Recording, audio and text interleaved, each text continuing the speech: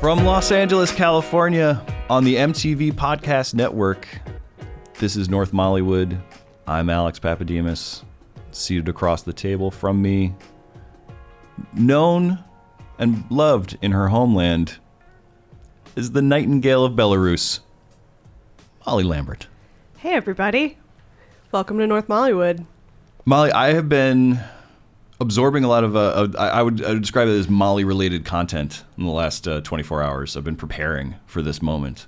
I've watched a bunch of Eurovision because you watched a bunch of Eurovision, and I needed to get familiar. I love Eurovision.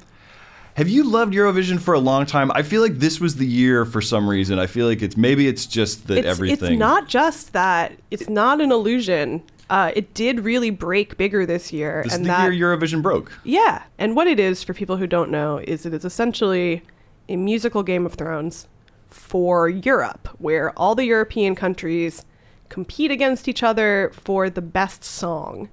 And I don't even really know who the judges are or how it's voted on. It's very Olympic. This is the controversy, right? Because I think we've been reading about this a lot because of who won, but we'll get there in a second. So so everybody shows up. It's kind of like they're sort of like World Cup themes a little bit. Yeah.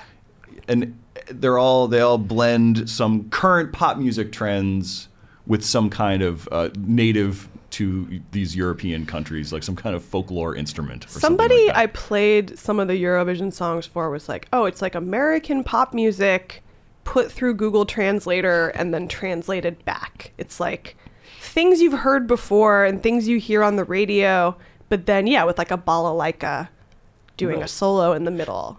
So it's the best, basically. It is a great way to listen to lots of music from all around the world that is very silly. And it's gotten almost less silly. I mean, I gotta say, when I looked at the entries this year, I was a little saddened that so many of them were in English, because they've become sort of increasingly global, I think, in order to try to appeal to everyone. But part of what I always liked about Eurovision was sort of these weird regional songs and regional trends that you would get. And it's a little bit now of everyone's trying to make, like you said, the World Cup song. So it's got to be like a big, rousing anthem, usually EDM. But there's still some really weird stuff mixed in there with those songs. So this has been going on for a really long time, but only now are we as Americans starting to deign to care about it.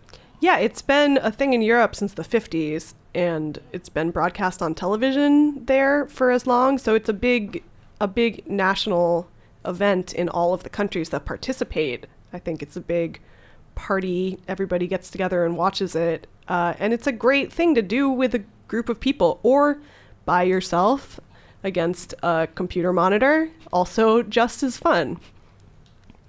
I mean, I looked at a bunch of YouTube clips of this. I didn't realize that it was on Logo on Saturday and that it was a one-time event. I sort of thought, this lasts for probably 72 hours. Like, it just goes on and on. It kind of does last for 72 hours because there's like the finals and the semifinals. There's a lot of and I mean, there's like 100 countries involved. When I was doing the preview, I really narrowed it down because I would have... That thing was long. I know, and there were people who were like, you left out, the Australian competitor who... Right, because Australia is a part of Europe for the purposes of That's Eurovision. what I'm saying. Yeah. If Australia can be part of Eurovision, America can be part of Eurovision. And I want America to be part of Eurovision, but I'm also worried we'll ruin it. We will absolutely ruin it. Just the idea of us being part of a thing called Eurovision, that we can't even a thing with Euro in the name, like we have to get involved in. And we're despicable on the world stage. Leave Eurovision alone. It's like, well, it's just weird because that's why I was asking about, like, I felt like there was a groundswell that everyone was excited. I mean, Twitter like creates a sense that people are excited or more excited about things than they actually are, just because people need things to tweet about. I think this was the first year that I felt like other people besides me were talking about Eurovision, because I'm always talking about it when it happens. But, and I know a lot of people who are into the specific world of weird European pop music as a competition show. But this year it seemed like a lot of people were like, I'm going to try this for the first time. I'm going to give this a chance and see what it's all about. What the hell is this? Right. I mean, I think that's why I brought up the World Cup, because it did feel like that thing where it's like suddenly people are like, yeah, like I'm so excited about Portugal. Like, and it's just, you're like, you don't care. You haven't thought one thought about fair the weather nation of Portugal. Fair weather Eurovision fans. Yeah. Just but people, they can, I'm all for it. I'm just like, anyone who wants to be part of the, you can't be snobby about Eurovision because it's the least snobby thing in the world. It is against snobbiness by nature because it's so silly and so tacky, and that is what I love about it. I've been reading a lot about it. I mean, I'm thinking about tackiness. I've been, there's a lot of upsetness though surrounding the result. Now, people take it super seriously. I mean, I think just the whole idea of objectively judging music on the basis of what is the best is so silly and impossible. And it's silly when it's on like a singing show, but at least on a singing show you can be like, oh, well, that person did that, run really well, so they're the best singer. There's some sort of quantifiable data you can pretend is making X person better than Y person. In Eurovision, it's totally just subjective, and I don't know. I mean, I think it was last year that the winner was a bearded drag queen who was awesome. And do you remember where? I can't remember where they were from. They performed at the Austrian Life Ball afterwards is what I remember. But that was one of the ones where you're like, this is the perfect Eurovision winner. It's like kind of something that would never become popular if it weren't part of Eurovision, and because it's part of Eurovision, it becomes like the most popular song in the world.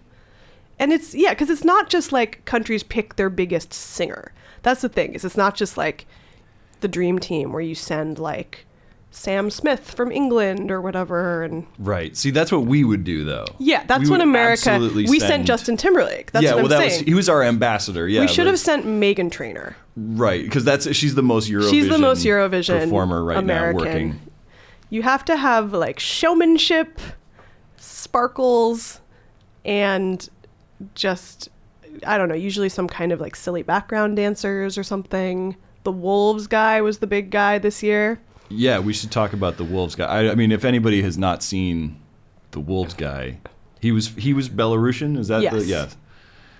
Is that what you say, Belarusian? Is that sure. What you say? I'm gonna go ahead. I apologize in advance. He did not win. Shout out or apology to the Belarusian people. He was sort of maybe the favorite almost because he was going to perform naked with wolves, and people have a real stake in it. There are real, I'm sure, betting groups that care who wins.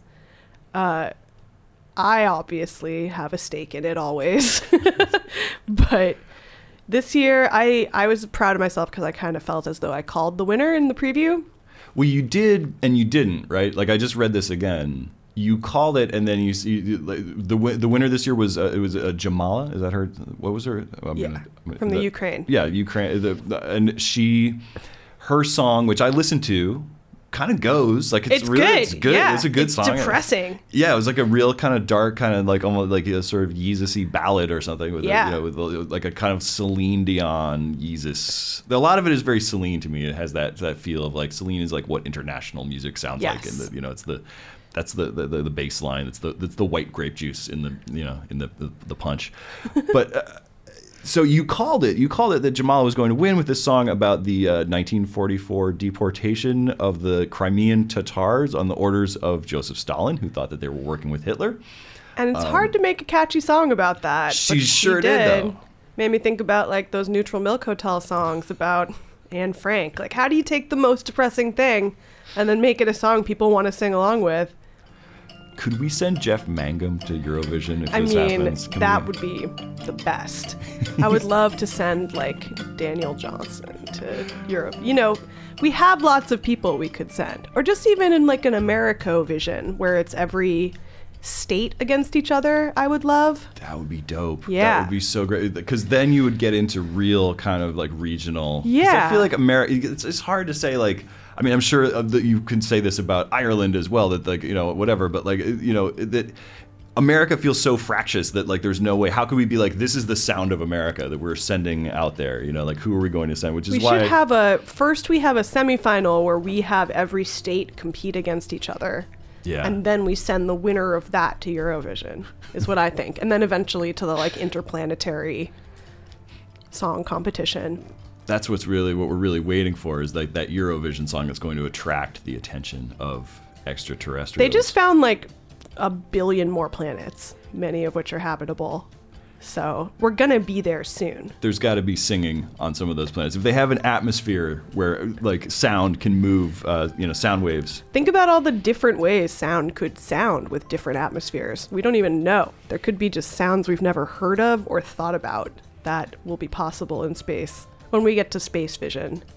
Oh, I'm ready for space vision, and that's what Jeff Mangum has been waiting for. Actually, he's been like, look, everybody thinks I don't like performing. It's just that I'm waiting for the biggest stage. Yeah, it's just on this atmosphere I don't like it, but when I get to Mars, where the milk hotels are far nicer out there.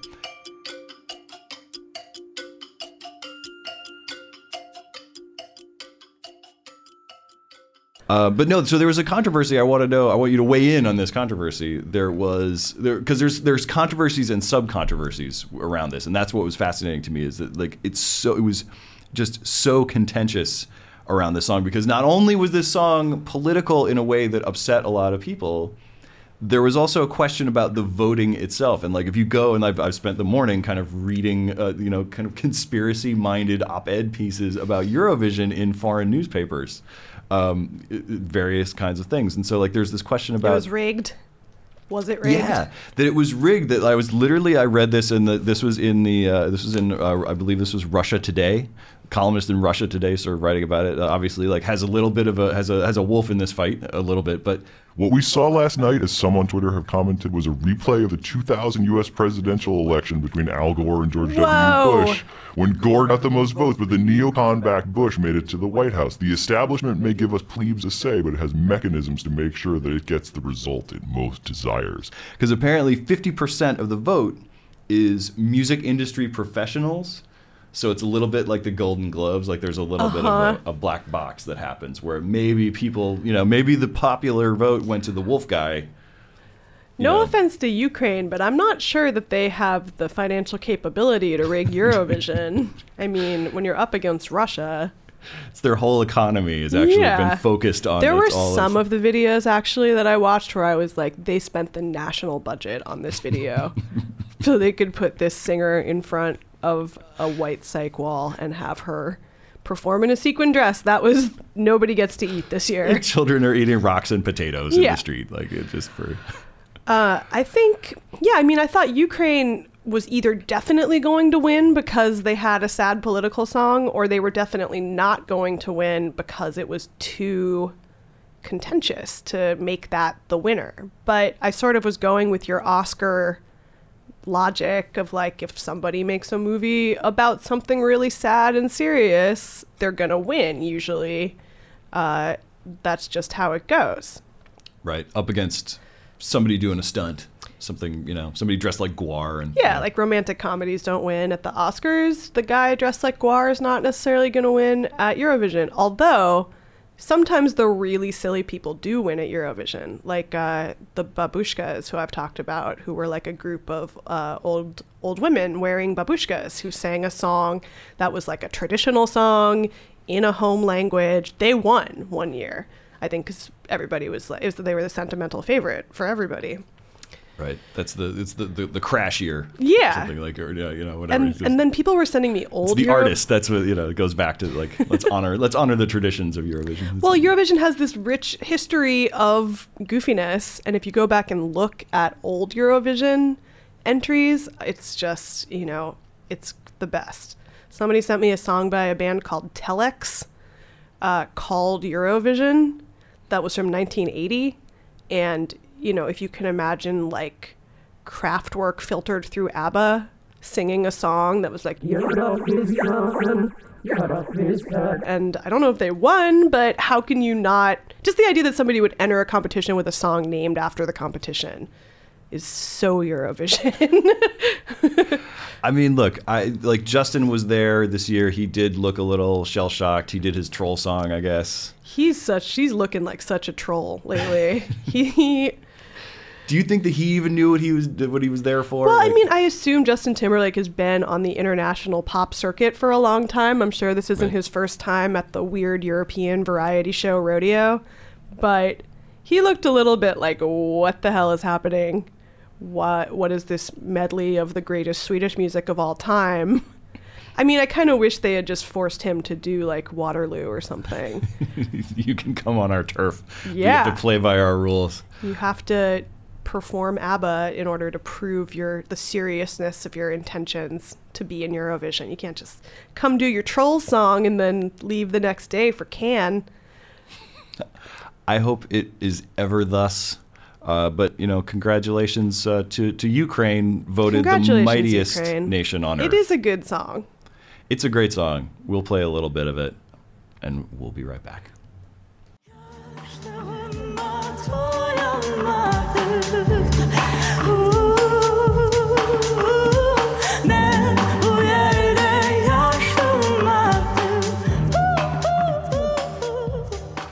I had never watched River Monsters before last night. Oh my God. I had no idea. I mean, I sort of knew. I guess there's a lot of things like this, and it's hard sometimes to discern between them, but that's why we have you. There are imitations, but except no imitations. There's some other shows. There's one called like Monster Fish, and there's one called like Chasing Monsters. But River Monsters is the most popular show on Animal Planet. It's been on for, I think, 8 seasons, which seems like such a long time. Yeah, I looked up this one. It is season 8. I was trying to find this particular episode that you were I telling me didn't about. find out about it until maybe 2 years ago when I encountered it the old-fashioned way on a TV in a hotel that was showing a marathon, and I watched all of them because I couldn't believe it existed, and then I didn't know about it because it just spikes all my interests. And it is a show about a guy who is basically the Indiana Jones of marine biology. Yeah. His name is Jeremy Wade, and he is a handsome, roguish Englishman. Yeah, he's like a Game of Thrones character, He's kind of. So he's really, cool. He's a real, I was like, this guy is awesome. I mean, there's some very cool people. I was texting you last night that there's the sharkologist in this episode. I was like, squad goals. This guy lives on Bimini Island with like a bandana and like a sleeveless t-shirt, and he looks like Carmela's dad from The Sopranos, but super ruddy and healthy, like he would like go fight a shark. No, that guy is so cool. He kind of had like an Alan Alda vibe a little bit. Yeah, and is just dropping like shark knowledge and everything. Anyway, Jeremy Wade, though. Jeremy Wade, he seems to just be on like a lifelong quest to educate the rest of us about all the things that live in rivers. And this season, what's crazy is this is the 8th season, and this is the first season he's in the ocean. Right, he's fine. So he's specializes in like freshwater things that can kill you. Yes, that's his zone. And he generally risks his life in order to show you these things. And then what's also really cool is that it's all catch and release. So it's like he'll fish for this thing. He's like an expert fisherman. And then in this season, he's become more of a diver also. And he does all this diving, and he's very upfront about the fact that he's not an experienced diver. Yeah. Well, because I was wondering about that, because there's moments where he seems sort of like, there's a moment in this episode, and we'll talk about what he's looking for in a second, but where he swims down into an underwater cave system. He's like, this is so dangerous. He seemed legit scared. He's scared. He was, because you could just, it's a TV show, they're filming it. You could swim down to wherever and just be like, oh, I'm not going down any further. That's too dangerous, even for me. And like, no one knows where you are. He doesn't usually get scared. So I believe that he's genuinely scared. I mean, there was obviously, a quaver in his voice. Yeah. The show is reverse edited so that we don't know the outcome until the end. And you assume that everyone's going to live and nothing really horrible is going to happen. But he's been doing a lot of diving this season because it's the ocean. You can tell also that the ocean is not his place as much as rivers, which he is so well versed in. And he seems excited, and it makes me excited. Yeah, it feels like I mean, I haven't seen it, but it feels like it must be. It's hard. Not a lot of shows have a great 8th season, like except for the Kardashians. It's crazy. Yeah, except for the Kardashians. It keeps getting better. They every also time. get to the ocean by the 8th season. Yeah, it's true. They're also diving in underwater caves for find things out that can they're murder mer them. people. I want to lay down sort of a baseline before we continue with the discussion of what we're actually talking about on this episode. I just want to just quiz you very quickly about like some of your beliefs. Yes or no existence. Bigfoot. No. No. Okay, vampires. Maybe. Maybe vampires, but not Bigfoot. Well, are we talking about vampire squid? That's a vampire and a squid. Oh, I didn't even think about that. I was thinking vampire. I was picturing like literally a guy with a jeweled ascot and there are definitely. I mean, are mosquitoes vampires? Am I being too broad now? With yeah, I mean that's vampirism, sure, but like, okay, I mean that's fine. I'll qualify. There are creatures that live on blood. Chupacabras. Chupacabras? Further. I mean, yeah, let's say sure. Let's go yes. I believe in the goat sucker. I'm with the goat sucker. I believe that's out there. And then this is my segue. Loch Ness Monster. Well, there's a Loch Ness Monster episode. I'm all for it, but also like I actually believe that that's real. That's you do? Possible. Yeah, that there's like peculiarities of that body of water that make it hard to actually find the thing, and that there's totally a plesiosaur in there or something like that. Well, I don't want to burst your bubble, but there's not. There's not. I mean, I think that is one of the big things. It's like, oh, maybe there's dinosaurs. Maybe there are prehistoric creatures that there's like one left and it's at the very bottom of the ocean and we just don't know. And we'll find it and then we'll be like, oh, see, there was a thing down there all along. The Loch Ness Monster, what makes it sort of provably non-existent is that the Loch Lomond is sort of has all been explored. It has like a bottom and sides. And so people have possibly seen everything there is to see in it. But what's great about River Monsters is that every episode starts out with like a legend of like people in this country, in this part of this country are saying that like these people have been killed in the rivers. And then here's the story that they have made up for centuries to explain why all these people die in the river. Right. It starts like an X-Files setup a little bit where it's like these people are being killed and we don't know how. Right. And it's always like something is killing people or maiming them in the water. There is an explanation. And then he generally narrows it down. And it's like a Law and Order episode where it's like, this suspect, no. This suspect, no. Yes, this suspect also no. But let's go back to the second suspect. Maybe they were hiding something the first time we interviewed them. He goes and talks to a shark as it's like putting boxes on a truck. He's like, I don't know. I just got to move this plankton. I mean, his like ability to do stuff. Because that's the thing. It's like when you see him interviewed on other shows besides his own show, he's like a very soft-spoken scientist guy. He's not like just a crazy adventurer, like Death Wish guy. He's clearly just doing this because he's really interested and wants to educate people about the aliens that live among us in the water. He's like Indiana Jones. He is like just Indiana puts the Jones. suit on. He puts the glasses on. Becomes mild-mannered, and then he's like up jumping out of a plane. Yeah, I mean, in the first few seasons, you know, that's the thing. Is like to top himself continuously, and they really have topped themselves this season. There's like maybe the last episode. I forget if it was the one you watched or not, but there's an episode where he just like swims with sharks. Yeah, that's in the one because they're thinking basically. So this is the one we were watching. It's an episode about blue holes and the possibility that there is some kind of giant octopus thing. Well, yeah, they don't exactly tell you it's an octopus at first. They get to that halfway through. They're like, something might be living. Okay, so blue holes. All right, let's start with what a blue hole is, because I didn't know, and I didn't know until this happened. Until you asked me to watch this, and so like we'll start with what a blue hole is because that's the simplest part. I'm gonna like go ahead and you can explain it. So blue hole is a sinkhole that leads to the ocean, and they're sort of like black holes in that nobody really knows what happens when you get to the bottom of one because no human has ever done that. And there are creatures that can go between the ocean and the blue hole through these little like cave crevices that lead from one to the other, but not humans. One of the creatures that probably can do this is an octopus, because octopi are known for being able to get through like tiny little openings by just like, they have no bones. They just squish their whole body through a hole. Yeah, they have no bones. The only thing they have, and I learned about this, was reminded of this by this show, they don't have bones, but they have that sharp little beak for tearing. They have nothing. There's no hard parts of the octopus except the beak that it rips you apart with. Right. Hard pass on that as a mode of death. Well, it's so crazy it has a beak also. Like, come on. It's like, it's like there's real life just Cthulhu's just swimming around. I mean, that's the thing that it reminds me of. It reminds me of the thing that I liked most about Pacific Rim, which I didn't really like as a movie, but the idea that there's a crack under the ocean and weird stuff can sort of come out that we don't know what's down there. Which is true. There is. No, I was reading it. There's the Marianas Trench at the bottom of the ocean, and we still don't really know. There's all these carbon-based life forms.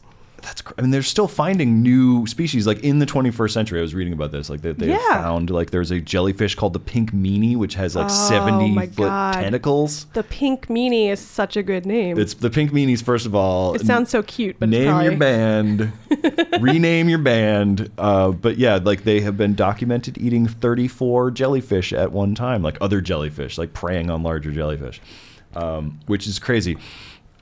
All right, so we're diving down. I was really just sort of swept up in this adventure, this crazy undersea adventure, because there's something about first of all the idea of the cave system, right? That it's the saltwater and freshwater coming together. I have some kind of, I think it's like a Tom Sawyer remnant in my brain, the idea of swimming, of a cave that you can get to not on land. You have to swim under. It's Goonies. It's right, because I could never do that. I'm not a good swimmer, and it's terrifying if you're claustrophobic, especially. But it's also, that's what makes it so cool. Is you're like, we don't know. Some people are brave enough to go in there, but not me. But that's what Jeremy Wade is for, to do these things, so I can watch and find out what is down there. It's crazier than you could ever imagine. And there's this James Cameron documentary I saw a while ago called Aliens of the Deep. That is like a 3D IMAX movie James Cameron made, I think, right before Avatar, where it's so funny. It's like he assembles the abyss, basically. He assembles like a hot crew of like young multicultural people that are scientists in this tiny submarine to go down and do some stuff. But then James Cameron is also there, and he's like, this is dope. Like, he's really into 90s slang. He's like, oh, I hope we see some stuff. It would be really whack if we didn't. That's going to be fat. Yeah. With a PH is what I mean by that. And they go down to the bottom of the ocean to look for the aliens of the deep, which are basically things in the Marianas Trench that are carbon-based. And because the idea is that we can't explore, it's like this is what might exist on other planets, specifically on the moon of one of the moons of Jupiter is what he's obsessed with. He's like, there's a moon that's an ice planet, there might be some water under the surface, we have to build a robot that can like detach its own robot, we have to build a robot that can go to the moon, and then on the moon another robot has to hop off that robot and drill, and then a third robot inside that robot will swim and find whatever's down there, which we find out he thinks will be the abyss, basically. It will be some kind of like humanoid seaman. With a face. Sea monkeys, like on the Sea Monkey. Yeah, Jello mold with a face. Yes. So I hope so. But he keeps getting like kind of petulant about like, why can't we just go to space? Why do we have to finish exploring the stupid ocean before we're allowed to spend money on space exploration? But the stuff they find in the ocean is so much cooler because it's there. That's the thing. It doesn't cost as much. I mean, it costs a lot of money, but it's not anywhere near as difficult as going to space. And there's actual aliens that live in the ocean, things that predate us and will outlive us. And that's so cool. So the giant octopus is one of those things that is apocryphal, maybe exists. Nobody's ever seen it per se, or we've seen things that seem like it. There are giant squid that we've seen. Everybody thinks about the thing from the Natural History Museum in New York. That's the squid and the whale, which is like a terrifying thing that makes a big impression on you as a kid because it feels very alive and it's lit in a way where it's like coming out at you and you get close to it and you think it's gonna jump out at you. And it symbolizes your parents' divorce. And it's too much. Oh, is that what that movie's about? It's too heavy. Yeah, it's serious. Thought it was about confronting the infinite. It's about two parents who get divorced because they can't stand raising Jesse Eisenberg. And they show, just by way of explain. Okay, so there was a story about an octopus like a week before I saw this episode about this octopus named Inky that escaped from a New Zealand aquarium by going through like a 2-inch pipe or something, that it like squished its whole body through this pipe and escaped to the ocean. And just about how octopi are the smartest invertebrate creatures by far. They're super smart. Made me feel really bad about ever eating them because they clearly have goals. Like, this octopus understood that there was an ocean it could get to back from the aquarium, and it did it. It is one of the foods I do enjoy eating octopus, but it is one of the foods that I feel the most bad leaving it on the plate because because it might come back for you. Well, kind of, but I'm sort of like, oh, there's like a piece. I'm like, that's for some reason. I'm like, I should finish this. I need to dominate this species. Is I guess what I'm thinking. Or about. return it to the right, because otherwise it's gonna get you. Is what I'm like. Yeah. Otherwise, it's like, yeah, this is like this one more octopus. It's not tearing me to pieces with its weird beak. Well, in case you know, octopus. The thing is, like, the octopus is generally docile, so. The idea of the octopus being like a scary thing that's going to attack people is sort of not true. But then there's this clip of an octopus getting a shark. That's the craziest thing you've ever seen, where it's like, here's how an octopus might be able to use its powers for evil instead of good if it wants to. And it just shows like a shark like swimming past this octopus that's like on a rock, and the octopus just goes like yoink and like wraps the whole shark in its tentacle and then just like squishes it into its mouth. And it's a shark. Yeah, it's really, I mean, you're talking about the clip that's in the show, in the episode. He just gets gaffled, as James Cameron might say. It is dope. It is dope to see an octopus and a shark wrestling. It's so cool. And so, you know, so even when the episode ends with like, okay, that's not what maybe killed this person. And it's always like, it's never the animal's fault. It's always like, oh, it probably thought you were something else, or it was threatened because you were too near its home. You know, you sympathize with the octopus because we're the ones invading its home. But even though the octopus might not be a killer, you still just come out of it with this sense of awe of just like, nature is so cool. Humans are so dumb. Why do we exist? Let's turn the earth back over to the octopus kingdom. This has been North Mollywood. We're not going in. We're not going to beat that. We can't Yeah, that's the end. We can't beat that one. Yeah. North Mollywood. Space. Who needs it? Who needs it? The ocean.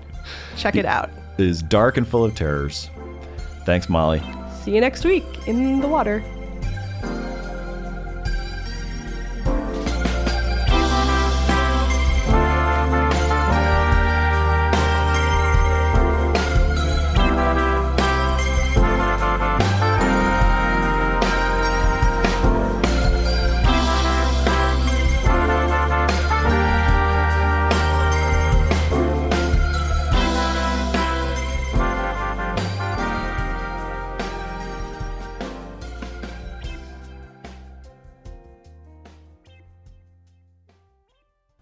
North Mollywood is a production of the MTV Podcast Network. Follow us on Twitter and like us on Facebook at MTV News and MTV Podcasts. You can subscribe to this and other MTV podcasts on iTunes.